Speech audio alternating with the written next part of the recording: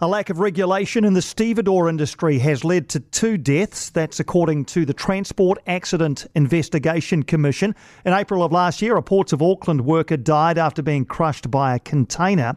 And just 6 days later, a Littleton worker died after being buried under coal. Naveen Kozhuppakalam is the Chief Investigator of Accidents. Naveen, hi, thanks for joining us. What safety issues have you identified for the sector as a whole? Look, the big one for us is managing the risk of harm in the stevedoring sector in New Zealand. And what we'd like to say is a proactive regulatory oversight over stevedoring operations. But we'd like to see that within the framework of a just culture approach.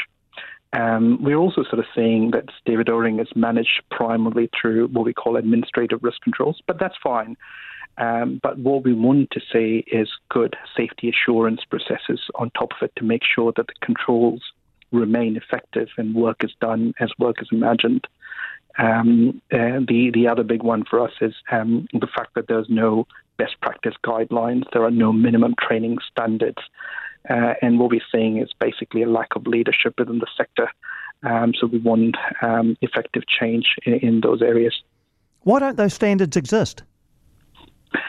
Look, stevedoring has a long history. It's intertwined with seafaring. Seafaring has come a long way with good standards, regulations, and training. But stevedoring it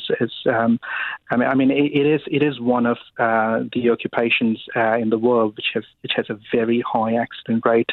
The port worker fatality in New Zealand is higher than other countries that have more significant cargo transfer. For example, it's 2 to 3 times higher than the UK and Hong Kong.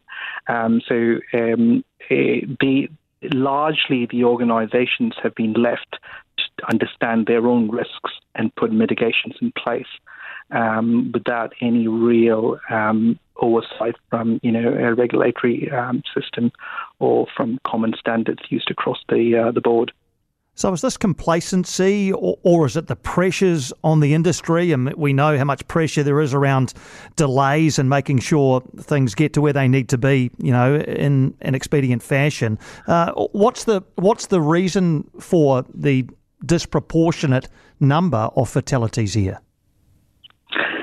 Look, there's no one thing that you can point towards, but it really comes down to the level of risk mitigation that we have in place are largely administrative. So when I say administrative, we're talking about rules, guidelines.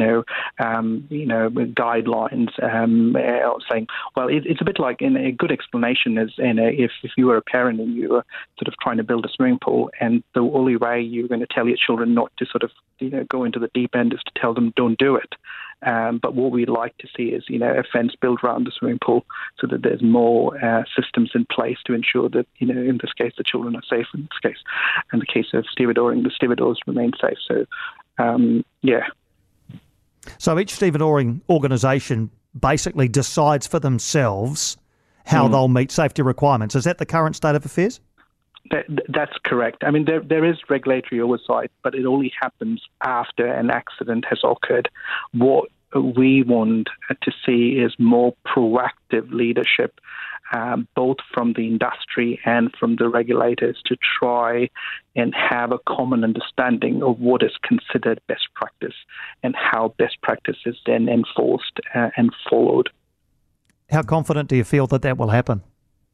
Oh, look, we're seeing really good signs of, actions from the regulators, particularly Maritime New Zealand. Littleton Port, for example, has taken a number of steps to address some of the concerns we have raised. So, look, it looks very positive, but we're really hoping that momentum is sustained. And you released both of these investigations in a joint report. Was there any reason for that? Well, both of them are within the stevedoring sector, and we, as we were conducting the investigation, we certainly found some common themes. Both incidents are quite different. One's a container ship, the other one's a bulk cargo loading activity. They're completely different activities, but we found a common theme, and we thought the message would be more pronounced if we added both of them into one report. and try to get the message out. All right, Naveen, thanks for your time this afternoon. Naveen Kozhuppakalam is the Chief Investigator of Accidents at the Transport Accident Investigation Commission. For more from Heather Duplessis Allen Drive, listen live to News Talk ZB from 4 p.m. weekdays or follow the podcast on iHeartRadio.